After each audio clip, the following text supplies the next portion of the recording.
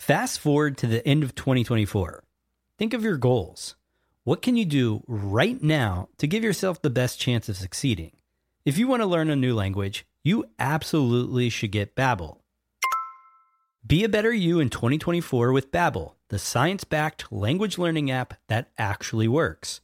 Don't pay hundreds of dollars for private tutors or waste hours on apps that don't really help you speak the language. Babbel's quick 10-minute lessons are handcrafted by over 200 language experts to help you start speaking a new language in as little as 3 weeks. I absolutely love Babbel because their courses help me learn real-life conversational skills. It's so easy to learn how to order food, ask for directions, speak to the locals without having to consult language apps. Babbel has over 16 million subscriptions sold. Plus, all of Babbel's 14 award-winning language courses are backed by their 20-day money-back guarantee. Here's a special limited-time offer for our listeners. Right now, get up to 60% off your Babbel subscription, but only for our listeners at babbel.com/SPP. Get up to 60% off at babbel.com/SPP. That's spelled BABBEL.com/SPP. Rules and restrictions may apply. This episode is brought to you by Shopify.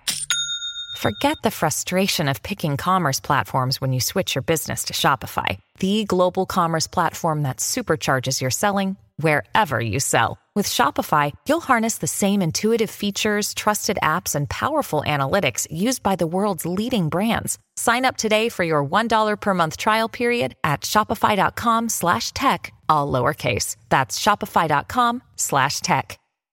The podcast where we talk to smart people, but not necessarily done by smart people. That is an awesome question. This one goes down probably on one of my top 5. Hey, I like nutrition. I like to eat food. This is the coolest thing ever. We're going to do this forever. I wish I paid more attention in that class. You know, I'm going to be honest, I don't understand that. As a man, I don't get it. Welcome to smartpeoplepodcast.com. Hello and welcome to Smart People Podcast, conversations that satisfy your curious mind. Chris Stemp here. Thanks for joining us. Wow, I'm not kidding. I just finished this interview and I went straight into the intro because there were thoughts I didn't want to lose. I don't always do that. Sometimes I record the intro just before the episode airs. It's not saying anything. It's just life and busyness, but I had to get this out. Okay, so first of all, who are we interviewing today? Let's start there. Our guest today is a man named Seth Stephens-Davidowitz. Yes, there's a hyphenation there. It's a long last name. And because we get a little personal about Seth's background and how he got to where he is, I want to make sure you know who he is. So Seth, first of all, he's a data scientist. He's used data from the internet, particularly Google, to now get new insights into the human psyche, which shows up in his brand new book, Everybody Lies: Big Data, New Data, and What the Internet Can Tell Us About Who We Really Are. Seth, in his past, he worked for Google as a data scientist and is currently a contributing op-ed writer for the New York Times.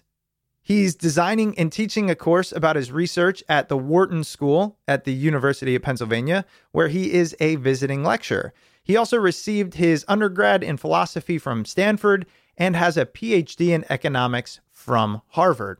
Obviously a smart guy, and his book is incredible. So the idea of this book is essentially Seth analyzes data through Google, basically Google Trends and Google AdWords. Some of you might be familiar with those. But he answers some questions or he uncovers some biases. So let me give you an example. And this is a little bit of a teaser because we do discuss this at the end of the interview. Imagine you have a son and a daughter, and you're in Google, and you type in, is my son, and then go ahead and you fill in the blank. So is my son blank? So of course, this search happens all over the world, right? There's is my son, and then some kind of question. In the same fashion, you have a daughter, and you type, is my daughter blank? It's quite surprising the difference in what that blank is, purely based on the fact that it's either you're searching about a son or a daughter. And I think what's uncovered there and what Seth mentions really shows us how, although as parents we like to think we treat our children, regardless of their sex, as exact equals, we don't. Or at least deep down, we don't think of it. You be the judge. It's at the end of the interview. But that's some of the things that can be uncovered through the power of data science and Google. And the title of the book, Everybody Lies, is because oftentimes Google is the truth serum. What we're really feeling, what we're really curious about or anxious about or wondering, we'll put into that little white box in Google as opposed to talk to everyone else about it. If you don't believe me, how many times have you deleted your Google searches because you were embarrassed by them or worried about them, right? So that's the crux of this interview. But here's a few things I really wanted to talk about. First, we spend the first 10 to 15 minutes talking about Seth's background, how he got to where he is, how he became a data scientist. And then that conversation travels into one about the 40-hour work week, 50-hour work week, how scared of that he is. And we all know that I'm terrified of that as well. We talk a little bit about what the data says. And so this is a journey. If you're looking for a clear-cut interview, not happening. Another thing we do in this episode that I've never done before, I pull up a web browser and briefly Seth talks us through how you would utilize Google Trends to find more information about a topic. Specifically, if you are looking to advertise or market or sell something, how Google Trends can start you on the right path. So if you're not at a computer, I've edited it so it's a little shorter and quicker, but it just gives you an idea of how it can be used. And also, if you are at a computer, maybe it's fun to follow along. Lastly, I want to say that because of this topic, because of what is incorporated in our Google searches, we do touch on a few things that aren't politically correct. One of the topics actually made me a little bit nauseous, not because it's such a shock factor, it's real life, but it's something that we don't really talk about, something honestly I've never really thought about.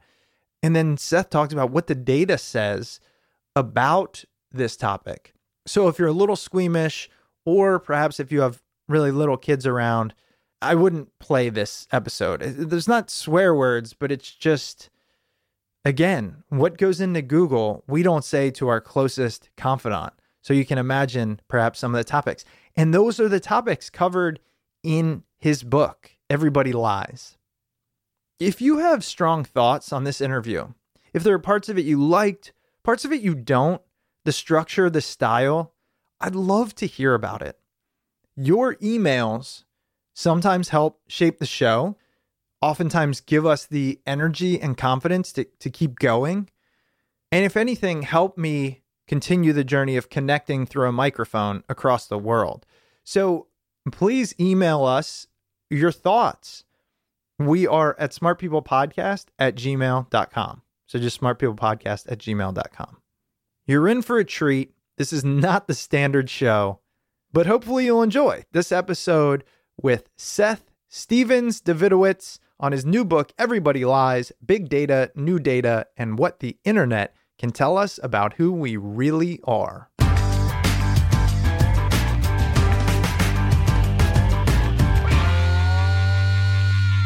Well, Seth, first I want to say thank you so much for taking time out and being on the show. Thanks so much for having me. So we're talking about a lot of things today. You have a pretty new book out. By the way, when did it come out? 2 days ago. Yeah, that's what I thought, like just now. The book is called Everybody Lies, Big Data, New Data, and What the Internet Can Tell Us About Who We Really Are. And I got to ask you, so I noticed that the foreword is by Steven Pinker. And the cover is a very like Steven Pinker book kind of cover. Is that purposeful? Are all these things kind of in the same genre? Like, well, how'd that work? That's like, that whole process is beyond me. They just like sent the cover, the title, the cover, all that wasn't chosen by me. I'm fine with them, but it wasn't. The publishers, I guess, do that, and they seem to have all these standard things like animals are a big theme, or fruits, I guess, or like balloons. There are just a few objects that seem to all appear over and over again in covers. So I have animals, zebras, and elephants. Yeah, that's so funny. And something I'm aware of and kind of joke with some of the authors like, hey, here's what I think about your title, even though I know you didn't pick it. Yeah. The cover, though, is pretty good. But I'll tell you, the subtitle, I mean, we've been doing this for about 7 years, and subtitles just keep getting longer and longer and longer. Soon, the entire cover is just going to be words. Yeah, it just got bought. My book just got bought in the UK, and they cut this subtitle. They made it much shorter. Anyway, so on to the real stuff. So Seth, you are I guess, data scientist by trade, right? Well, I got my PhD in economics, but I think I consider myself more a data scientist than an economist. And then I know now, I mean, would you consider your primary job writing? Yeah, for the last 2 years, it's been pretty much all writing. I taught a class too, but almost exclusively writing. Let's hear about this background. All right. And this is what fascinates me, to think about where you are. You wrote this book, which is amazing. We're going to get into that. You've taught a little bit, PhD, all of that, data scientist.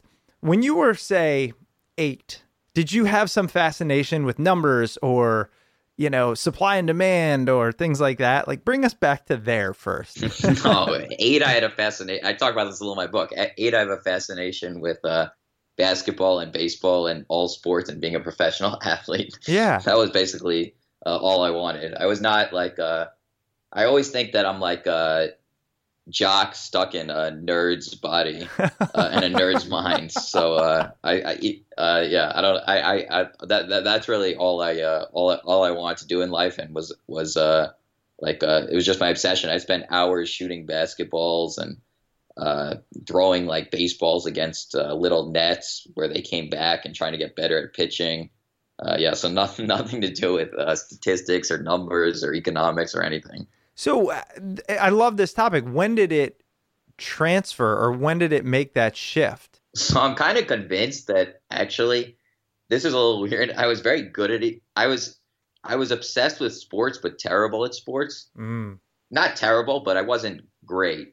Like I was reasonably coordinated, but I was kind of short and really slow. So I was never great. And but I was obsessed. I knew more about sports than anybody, I think, just about anybody I knew my age. Like I'd listen to sports radio all evening, when no kid that I knew did that. I was totally obsessed. But there's this frustration because I knew more than everybody else, but these people would show up, like these people they were 6'5" and 200 pounds. And they knew nothing about sports. They didn't listen to sports radio. They didn't have a favorite team, and they just dominate me and become the heroes of high school. And it was just so frustrating. And I'm really competitive, and I just found it so annoying that I knew more than anybody else and was more obsessed than anyone else and was outshined by these people who knew nothing. So I kind of think my career in economics started as kind of this revenge in a weird way, where there are all these people who are obsessed with economics and supply and demand curves since they were kids. But I think I was better than most of them just naturally. So I could kind of do the opposite of what the athletes did to me. They say your true personality is kind of set in your childhood, and the things you did then and the things you thought about and the things you were good at are what you should kind of seek out. And so it sounds like underneath that surface, you actually are true to that core. I mean, it sounds like the thing you were good at, you do. That's mostly true, but this book is not really economics in any sort of conventional economics book. Right, but so data... I think I transferred a little bit that I did find standard economics kind of boring, and I was struggling with it a lot in grad school, that I just kind of would get really bored and couldn't really do the problem sets, had a hard time attending the classes. But I was kind of really interested. I think the other part of me that maybe is a little that I also had an interest in was kind of just the weirdness in society. So when I was young, I was obsessed with the Howard Stern show and just listening. I listened to a show, I watched his show on E! Every night, and it was just all the weird topics he was talking about, porn stars and sex and race and all these topics that I felt were really important, but I just were ignored in society. And I think so I kind of did move the training I had more in that direction. if you are interested in sports, listening to sports, all those things, you're probably collecting data, right? I mean, were you that guy that knew the stats of people too? Yeah, but not as much. I really don't think I was. Everyone calls me like this huge nerd and this huge geek, but like I think I was just a jock. Like I played sports more than most of my I guess listening to sports radio, but that's not that statistics based. It's just like men arguing with each other. Right. So it wasn't that stats based when I was young. It was more just wanting to be an athlete really badly and just finding the physical challenge and the competitiveness really exciting. One of the things I find in a lot of athletes is the thing they enjoy most is the flow of it, the getting lost in the sport. Do you still find that flow state or manufacture that in the work you do today, whether it be writing or the research that you really feel like is the spot you want to be in? I try to. It's tough though. It happens less than it's happened, and it's the best feeling in the world when you are working on something. You're doing work, so you're actually producing something, and you have this feeling of flow. It's the best feeling in the world, but it doesn't happen. I'm trying to figure out how I can get that to happen more because a lot of this stuff is struggle, and I procrastinate a lot, and so it's like this book was I was really struggling on it for a while, and I had to actually go to my parents have a country house, and I went to that with my dad, and he kind of just had to literally sit me down and force me to write because I was procrastinating so much at one point. And I want to get into that because there's this myth, you're able to produce this beautiful quality book. You're interviewed all over the place. You've got a great publisher and all of this, that it just that you're just different, right? That to do this is on such another level. And especially because, look, let's be honest, you have a PhD, you've done a lot of writing in the past, all these things, but it's still a struggle for you. What is the struggle like? So the struggle is that, but I think that's common. Most people I know, I think it's a myth that there are some people I met who really work comes easily. And but even them, I think it took them a while, and they just became addicted to it over time. And maybe that does happen, kind of like exercise. If you do it long enough, eventually you do become addicted to it. But for a long period, I think it's just a struggle, more than most people say or admit. Because I think people like to say that they love their work, but I think I don't. Working is hard. I mean, my natural instinct is to just listen to music or go for walks or hang out with friends or watch TV or go on dating sites or go on Facebook. I think that's pretty much true for everybody. It is. Seth, this is why I'm having this conversation. And maybe, look, I don't care if you're like Tony Robbins or not. It's just nice. These are the types of things that people put into Google and don't talk about in the world. That's why. That is a good lean into the book because I think I think that is one of the things I've always been interested in because the things that people say don't line up with my own personal experience. So when everyone says they love their job, I worked at Google for a year and a half.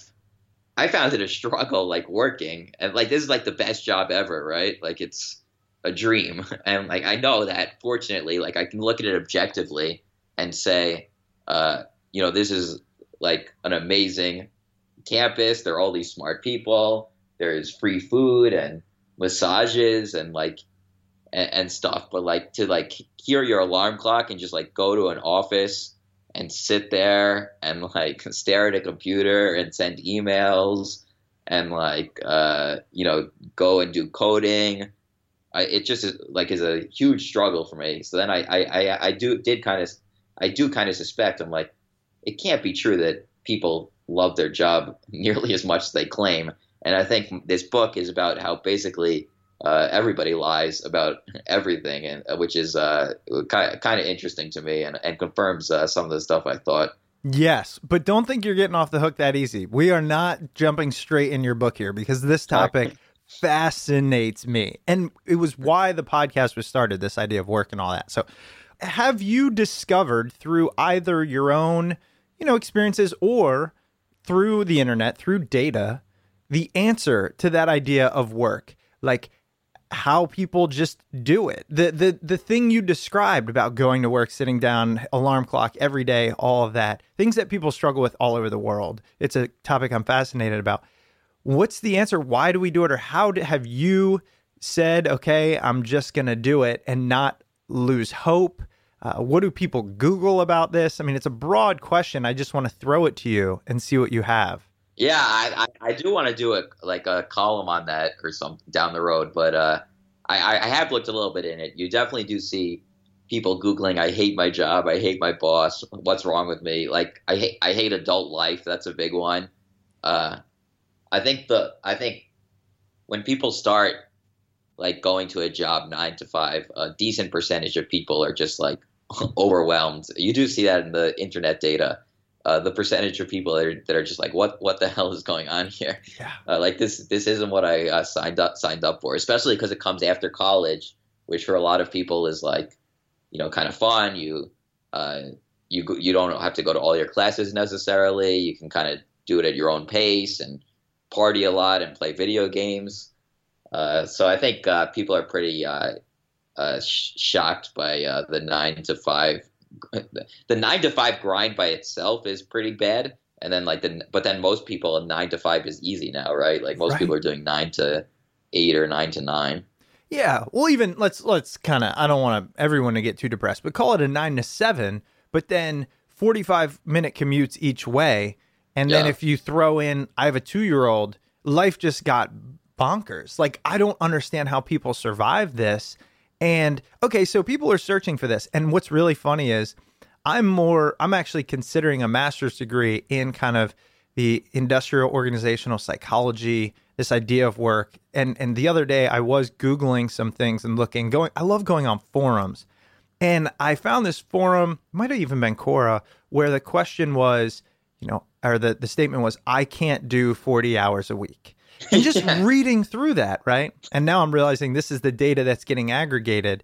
So, exactly. That's exactly how I felt. And I felt that there was something totally wrong with me. Like every time, 40 hours a week, like I just don't even understand. I don't get the 70 or 80 hours a week because when I start trying 40 hours a week, I'm just like, this is impossible. I don't get how people do it. Right.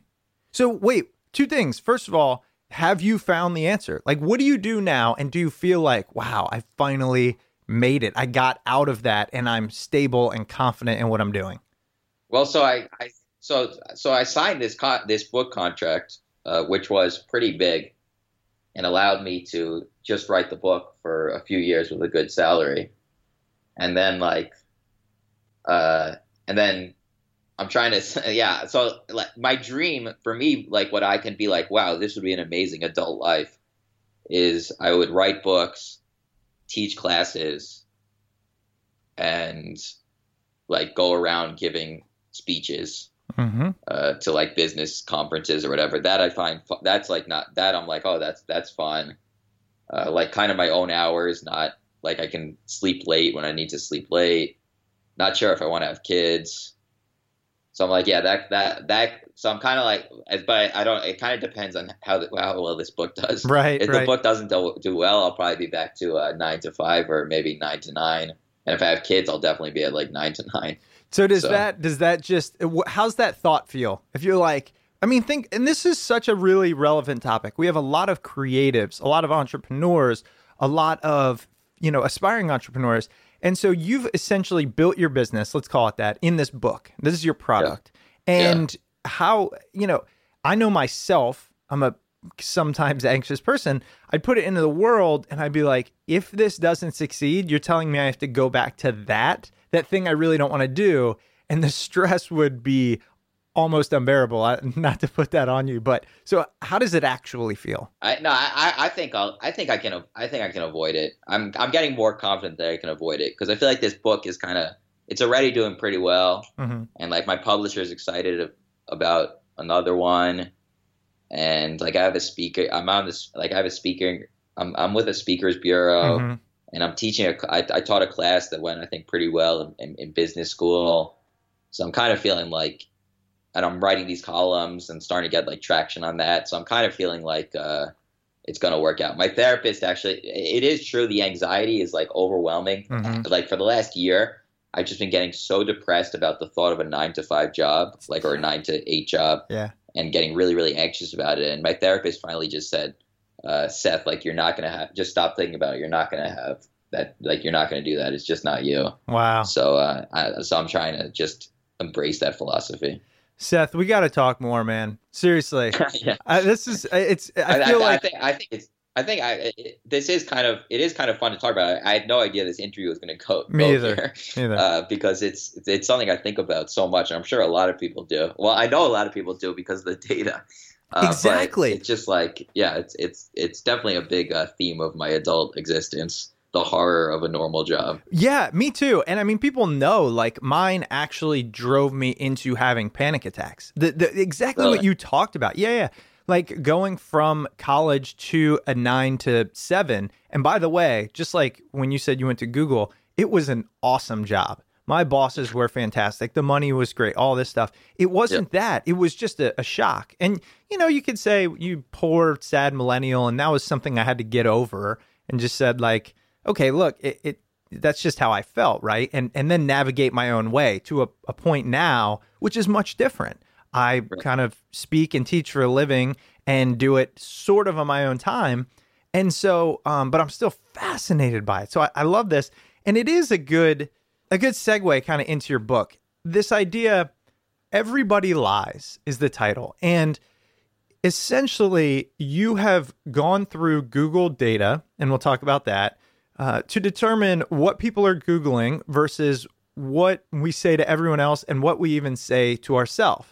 And kind of what we were just explaining, I've never understood that. I'm an open book. It's one of the things. So it is depressing that Google is the place where we can be our most true selves.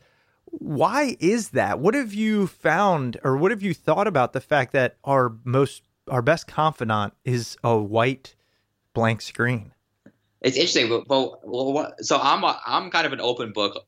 I consider myself an open book too. Like I already talked about therapists, you talk about panic attacks. Yeah. Like a lot of people wouldn't talk about those things. Good point. But I think if I'm going to be really honest, there are like things that I probably, I'm really honest on certain topics. Yeah. But there are probably things that I like just have Googled some random thought I had that I probably wouldn't admit. And I would guess that you're the same way. 100%. If you really 100%. I'm not going to lie about it. Yep. That I don't think anybody, we have like an open, like I agree that you're an open book. You're like different than most people, but I think everybody has parts of themselves that they don't that they don't talk about. But I think it is. But yeah, like there are. But it is interesting that I think. For what everybody I think tries to put on some sort of front much of their through much of their engagements with the world, and for whatever reason they feel really comfortable typing things into Google. So there are, I think, two reasons for this. One is you have an incentive to tell the truth, right? So I talk about like closet gay men in certain states where it's hard to be gay, and if you're gay, you don't have an incentive to necessarily broadcast this to your friends who may shun you, or your family members who may shun you. You don't have an incentive to tell a survey. You don't necessarily have an incentive not to tell a survey, but you just lean in the direction of not telling. But you do have an incentive to search for gay porn, right? Because that's what you enjoy watching. So that's a big part of why people are honest on Google, the incentives it gives. The second reason people type this is one of the most bizarre things in Google that I definitely was not expecting at all, that people type sort of these little confessionals. You type something like I'm sad, or I hate my boss, or I'm drunk, or I regret having children. I talk about that in the book. Wow. And I think there's, so I'm kind of like, what the heck's going on here? But now I'm thinking about it. If you think about the tradition of the confessional in Catholicism, the idea that people just like saying things that they might be embarrassed about or feel like is wrong. It does seem like maybe this is just the modern day confessional. I think even therapy has a little bit of that element to it, where frequently therapy is not, the therapist doesn't do that much talking. Usually people just like talking. And, I think because so much of our lives, we're just lying in one way or another, there is something really freeing about having someone, or in this case, in the modern era, it seems some white box to type what's really on our minds. Well, and let me talk about it this way, because I have a feeling it goes deeper than that, and you have some thoughts on it. So my first kind of, I don't know, thought is, I don't know if it's that people just want to get it out into the world, but that they want to make a connection and feel not alone, right? And so it's the safest way to do that, hands down. I think that's a big thing too. So like, last night I had a book party, and like I said all these stupid things at the book party.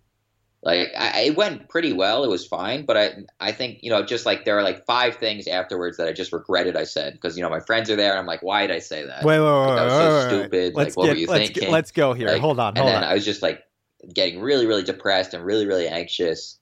And like, like, well, you're such an idiot. Like, why did you say those things? And I think I Googled something like, regret, like saying stupid things at parties, and going to these forums that you talk about, where people just say like oh my God, I said the stupidest things in parties. And you're like, oh yeah, that, like, you're not the first one in human history who went to a cocktail party and said some stupid things. Like, that happens to a lot of people. So I think that you're right. That is a part of it. And now a quick word from this week's sponsor. If you've ever found yourself daydreaming during the workday or spending countless hours on small tasks, try NutroBoost. NutroBoost is a top-rated supplement made from nootropics, cognitive-enhancing compounds that, when stacked in the right combination, give some of the Silicon Valley's best coders and business people their extra edge. They are 100% safe, and in this case, made from natural and potent cognitive enhancers that will significantly improve your focus, concentration, and memory. So for all you hustlers, strivers, and thrivers, anyone looking to get the most out of their lives, count on NutroBoost to increase your productivity and give you the competitive edge needed to conquer any challenge. That way, you can have more time in the day to enjoy the important things in life. All right, for a limited time, NutroBoost is offering a free 30-day supply. That's a $60 value, and all you'll have to pay is less than $5 for shipping. Head over to trynootroboost.com/smart. That's trynootroboost.com/SMART to claim your free trial now while supplies last and before this offer expires. Again, that's trynootroboost.com/smart. One more time for you, trynootroboost.com/smart. And now back to the episode. Yeah, and well, let's go to that for a second. So first of all, you had a party last night. It's 9. We had an interview at 9 a.m. I guarantee you are not looking forward to this. I had a TV interview on CNBC at 6, so I've been up for a while. So TV interview, like they were Skyping you type thing? No, I had to go to the studio. Wait. Okay, so you had a party. You're in Brooklyn. What time did that end? Was it like a rager? It wasn't like it was like a party for people in their 30s, not a party for people in their 20s. So it ended at like 10 or 11. So what happens? It was like a cocktail thing at a book. Was this like a book launch party? I'm assuming. Yeah, but yeah, exactly. Okay, and so you're there. You're talking about the book, and some people there. What's the point? You're trying to sell it or celebrate? Is it mostly friends, or is it like industry folks? How's this work? It was a lot of friends. They had a bookseller there, but I think it was mostly just like have a party, right? Yeah. I've been spending 2 years just like locked in my apartment, just writing. Yeah. So I think my friends are like, you should have a party to celebrate, so I think that was more of it. Sorry, I was just really interested by that. But so the connectivity piece on going into Google, also, here's the other thing. And I know that although the publisher came up with the book title, it is a theme in your book about kind of lying and whatnot. Is it really a lie if it's just the fact we don't feel everyone needs to know everything we think, or they can't help us, right? So there are things that I think, that I wonder, that I question, that no one in my fairly inner circle would have any relevant feedback on, or at least in my opinion. So it's like now I have access to, call it 3 billion minds as opposed to 10. Yeah, I think it's not as simple as Google is the truth. Some people have kind of been making this point. I think they're a little bit right, that it's not as simple as Google is the truth and everything else is fake. Because like if you're smiling with your friends and you're, all putting on a front and kind of playing this game where you're not being necessarily like, and playing this kind of social dance, it's a little bit, it's fake, but it's not, it is like a part of ourselves that we play that dance. So it's not, there is some weird kind of truth in there, but I think for me, I've always been interested in in the contrast between the things we see and what's kind of going on behind the scenes. So that's kind of why, whatever you call it, whether it's truth or truth versus lies, I think there is definitely some of that. There are some examples where I think it's clearly, just this is the Google stuff is the truth, but I think it's also just a different part of ourselves, a part of the psyche that we don't usually see, and that does reveal itself there. Yeah, and I have to admit, when I started reading your book, I get into it, and instantly I was in agreement. I was kind of hooked because at least once a month, for one reason or another, I'll notice my Google history, mostly on my phone, right? Because it kind of pops up right in front of your face on your phone. And I'll be like, oh my God, I have to clear that history right now. Yeah.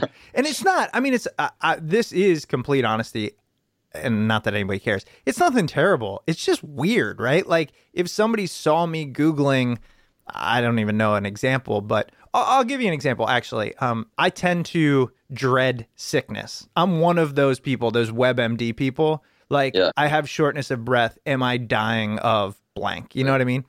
And if somebody got a hold of that, they'd be like, what is wrong with you, in my opinion, So I don't know if there's a person on this planet that doesn't understand what you're going after here and what you're talking about. I think everybody has their things on Google, whether it's a medical condition, either a paranoia or a legitimate medical condition, or some sexual preference, or some or some anxiety or insecurity. I think everybody. I would guess that just about everybody in society has some Google searches that they wouldn't admit to other people. Absolutely. Okay, so first, let's talk about this. And I know everybody's wondering this. I'm sorry that it took me this long to get to it. But how do you gather this data? So most of it is from Google Trends. That Google Trends is like the public interface that they make available to researchers. There's better data. Google also has this thing called Google AdWords, which is more complicated, less friendly, but gives better data. So I've kind of been using that a lot more than Google Trends, which is a little bit spotty. But yeah, the people can learn to use this data. And one thing that I have to emphasize now that everyone's like, oh my God, is Seth reading my my embarrassing search history? This is of course all anonymous and aggregate. So I'm just looking at what are people searching in a given city or a given state, or at a given hour. But I don't know what any particular person is searching. So I'm fairly familiar with both, but only at a topical level.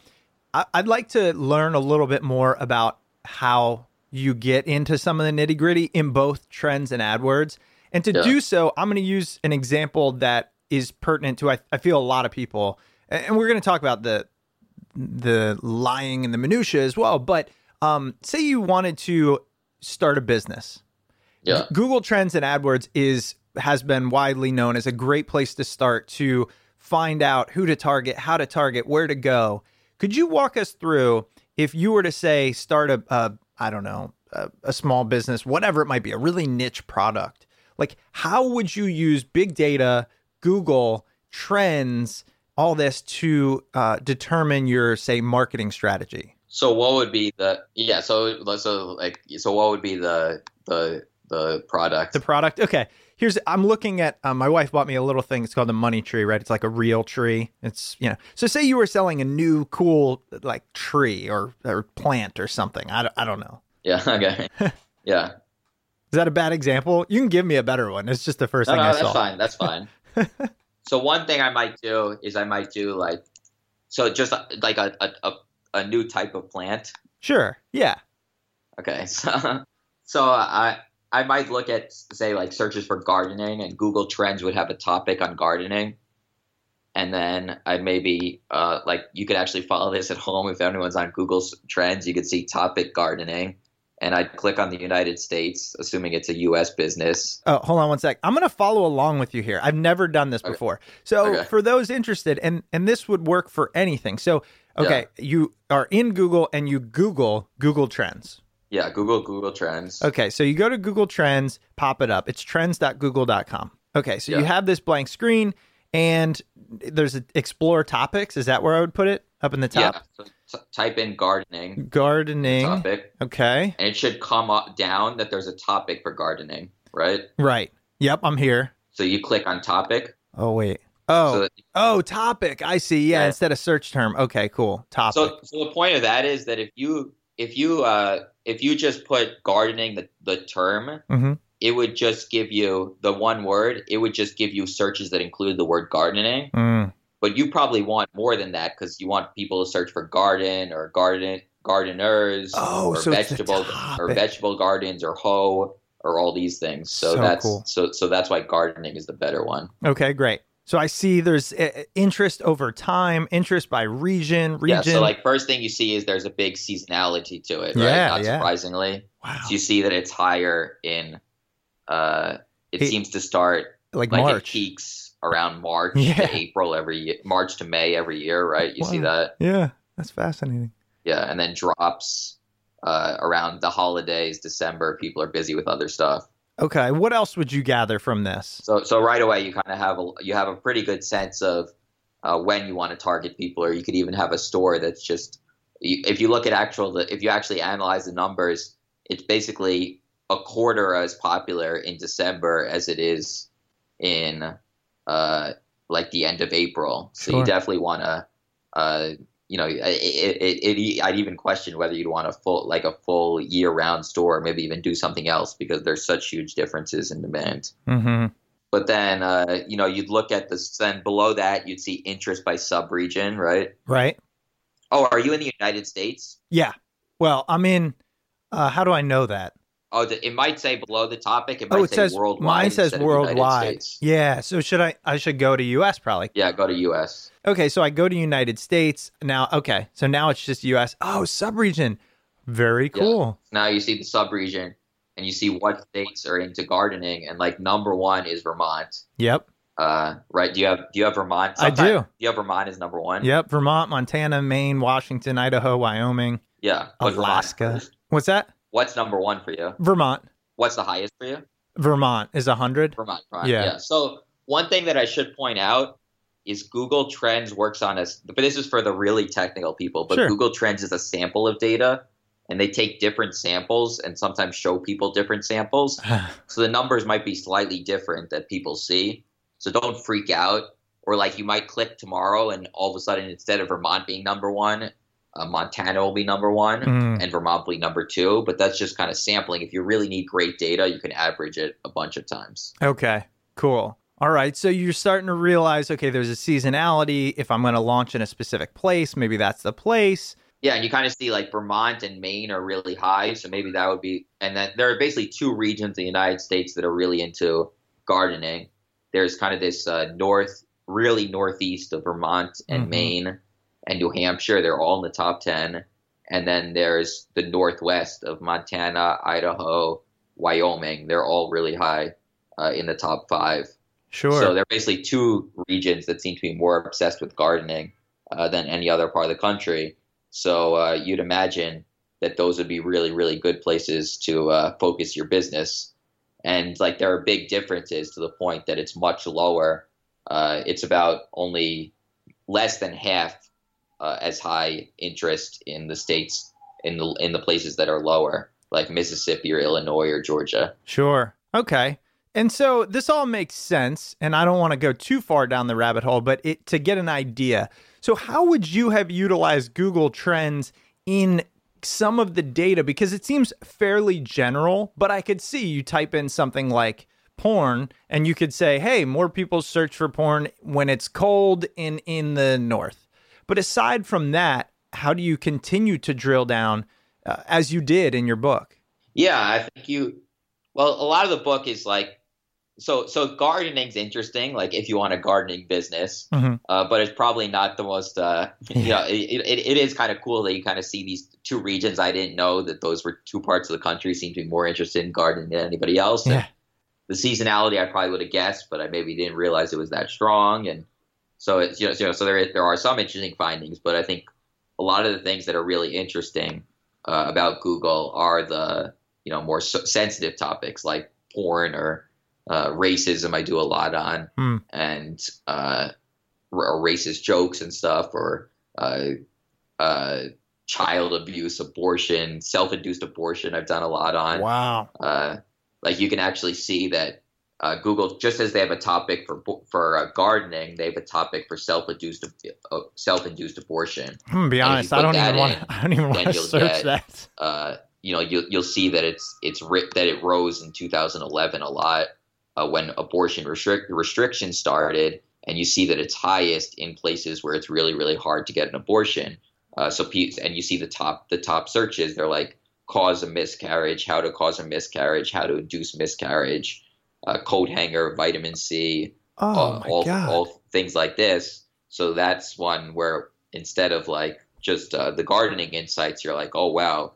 Basically, I'm convinced that the United States now has a self-induced abortion crisis just based on this Google search data. We talked about this before I hit the record button, but one of the things you were surprised to hear about your book is kind of the shock factor, or almost I definitely don't want to call it disgust, but just the difficulty in some of these things. And the topic you just picked is a brutal one. But to your point, and to kind of what we were talking about, these not only can show you how anything, politicians or laws change behavior, but also where it's happening, why it's happening. And that's what you're really saying is the insight we can draw. It doesn't have to be such, disturbing topics, which really that one just kind of made me nauseous. But sorry. No, that's okay. But you know what I'm saying? And that's kind of so the thing we talked about in the book is that I'm kind of that before in our pre-interview is that I'm kind of desensitized to this, right? Because I've been looking at it so long. Yeah, that's a good point. So I was kind of surprised that some of that people were disturbed because when I first did it, I'm like, oh my God, like I was doing this stuff on racism and all the racist jokes people are searching for. And I'm just like, oh man, like I didn't know people were doing that. But now I've been looking at it so long that I am just totally desensitized. Kind of like a doctor who spends their entire day just telling people they're dying. Right. Like you just get like for someone having to do that, it's like the most impossible thing to ever imagine doing. Yeah. But if you do it all day, every day, it's just like your job.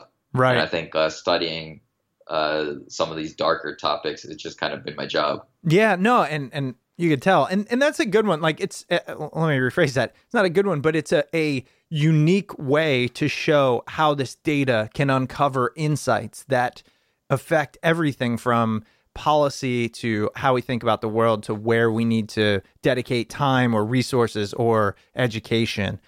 I want to, because one thing I do want to cover is some of the specifics in your book, but also how did you also use, and we don't have to go through the web interface, but Google AdWords, how's that different from Trends? And as you said, actually more insightful. They give you so Google Trends only gives you rates of searches, but with Google AdWords, you can get absolute search volumes.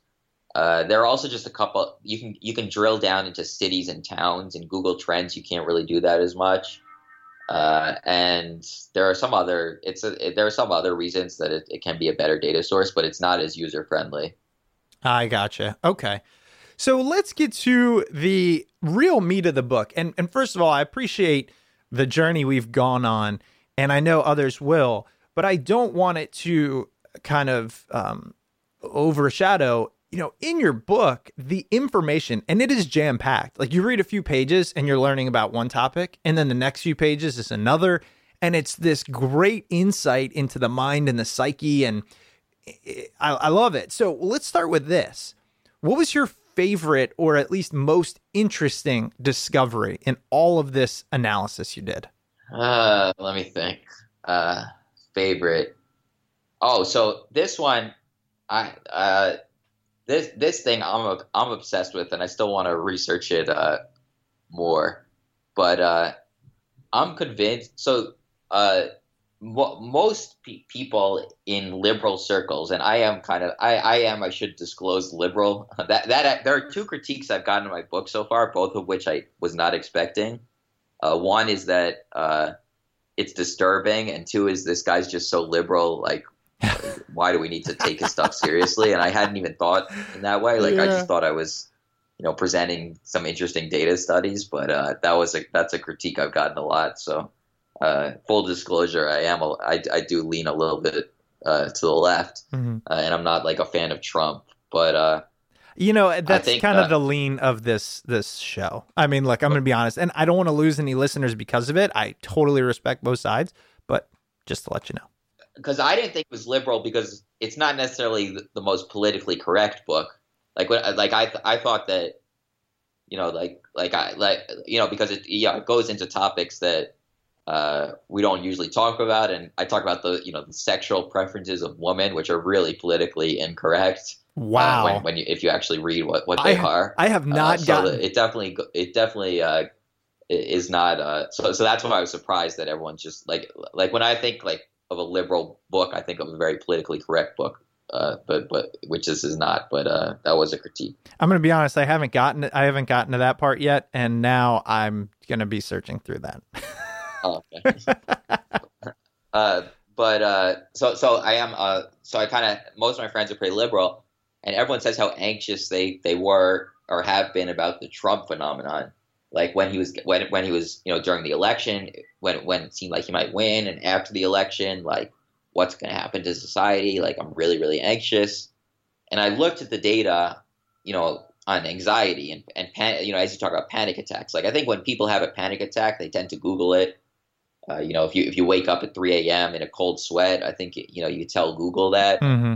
So I was just seeing how much Trump has increased anxiety, and I basically think he hasn't at all. Like, if you look at these really liberal communities, liberal parts of the country, there hasn't been a rise in anxiety during this whole Trump phenomenon, according to my read of the data.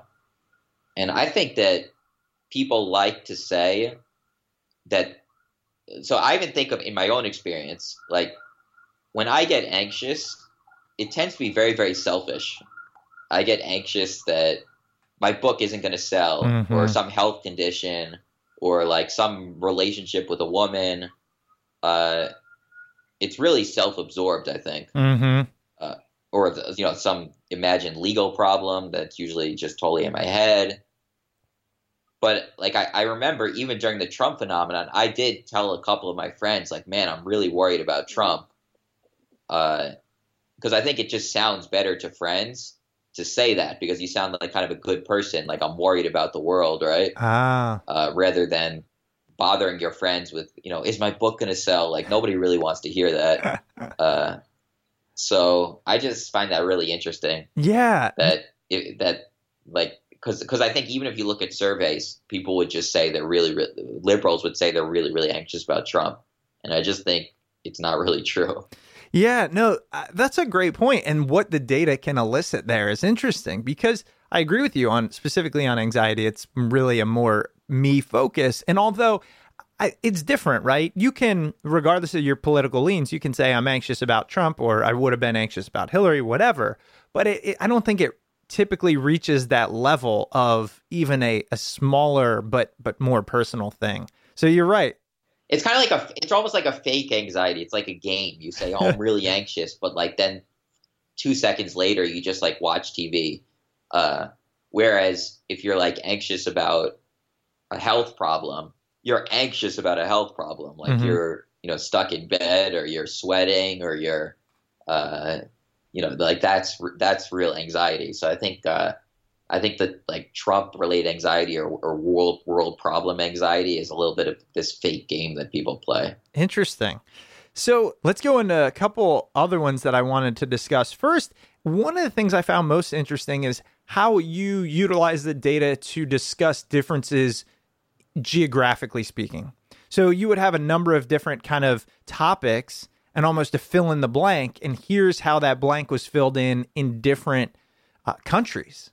Was there any general themes? Like, did you find, or do you feel like, well, this country is absorbed with how they look, while this one's absorbed with how they live, and this one by how they help others? Are there any kind of themes in general you uncovered?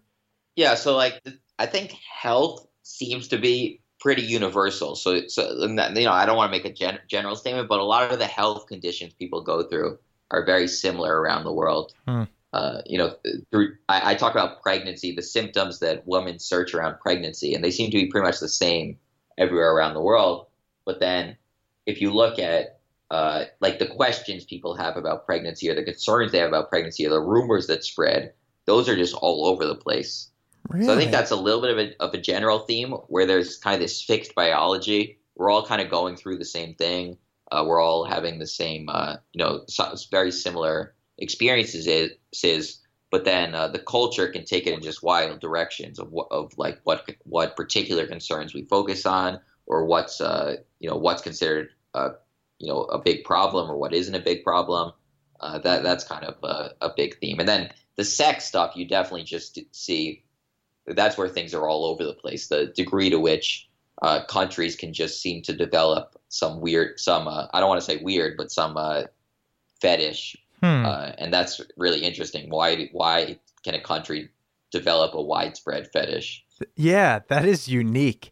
One thing I think your book also uncovers is gender differences in general. So the one that I kind of found pretty shocking was how parents really search about their kids. Being a fairly new dad of a son, and we talk about, okay, if we have more kids and the next one's a daughter, great. It'd be nice to have both. And then your book made me think, oh my gosh, I hope at my core I really would view them as equal. And your book made me kind of worry about that. Yeah, so that's the idea.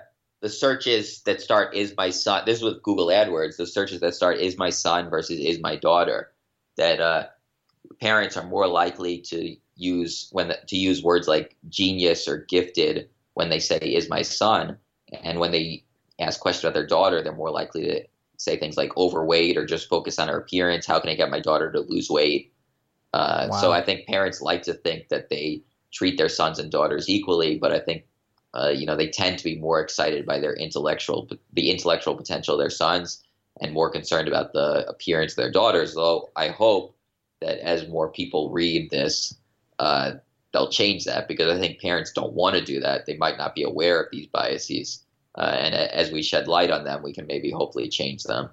Yeah, and that was one of the things, actually, your book initially, and maybe I'm a little bit jaded, right? We do a lot of interviews, but not only that, for every interview, there's 5 topics that get sent to us.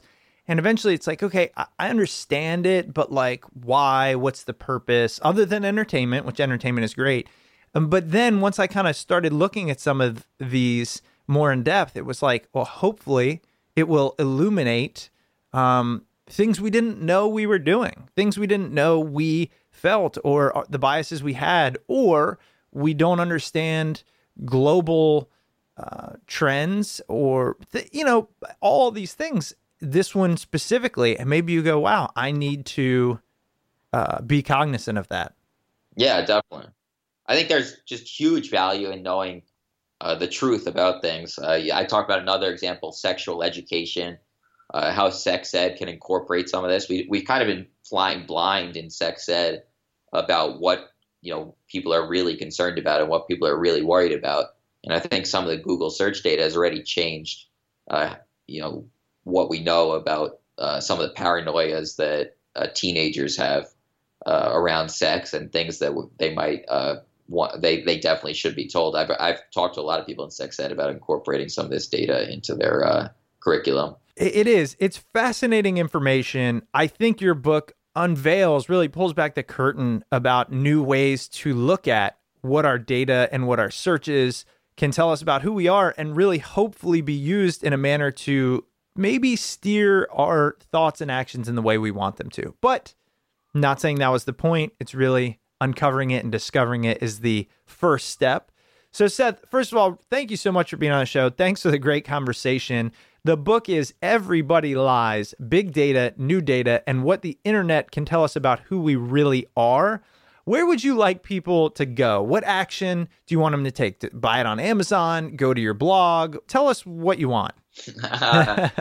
Yeah, but go buy it on Amazon buy it on Amazon, and if they, I guess that would be best or a bookstore, or I don't know. I don't know what's best for if they now want to help me avoid working a real job my entire life. I don't know what the best way is to improve the rankings on this book. I'm not totally sure. Come on, you're a data scientist. I just if they're interested, definitely hope they pick it up. I don't really care where. Well, we'll help you out with that. We'll put a link on smartpeoplepodcast.com, and it'll go straight to your book as well as in the post. So Seth, I know you're busy. You have a number of interviews. Go ahead and get your coffee before the next one. And just thank you again so much for being on the show. Yeah, thanks so much for having me, Chris. All right. Talk to you soon. Okay, bye. Bye-bye. Welcome back. I hope you enjoyed that interview with Seth Stephens-Davidovits. Seth's book, Everybody Lies, Big Data, New Data, and What the Internet Can Tell Us About Who We Really Are, is available on Amazon and at your local bookstore. As always, if you're purchasing on Amazon, please use the Smart People Podcast Amazon link located at smartpeoplepodcast.com/Amazon. This will send you over to Amazon and you just do your shopping as you normally would at no extra cost to you, and we get a nice little kickback that helps support the show. If you're looking for other free and easy ways to support the show, you can always head over to iTunes and rate and review the show over there.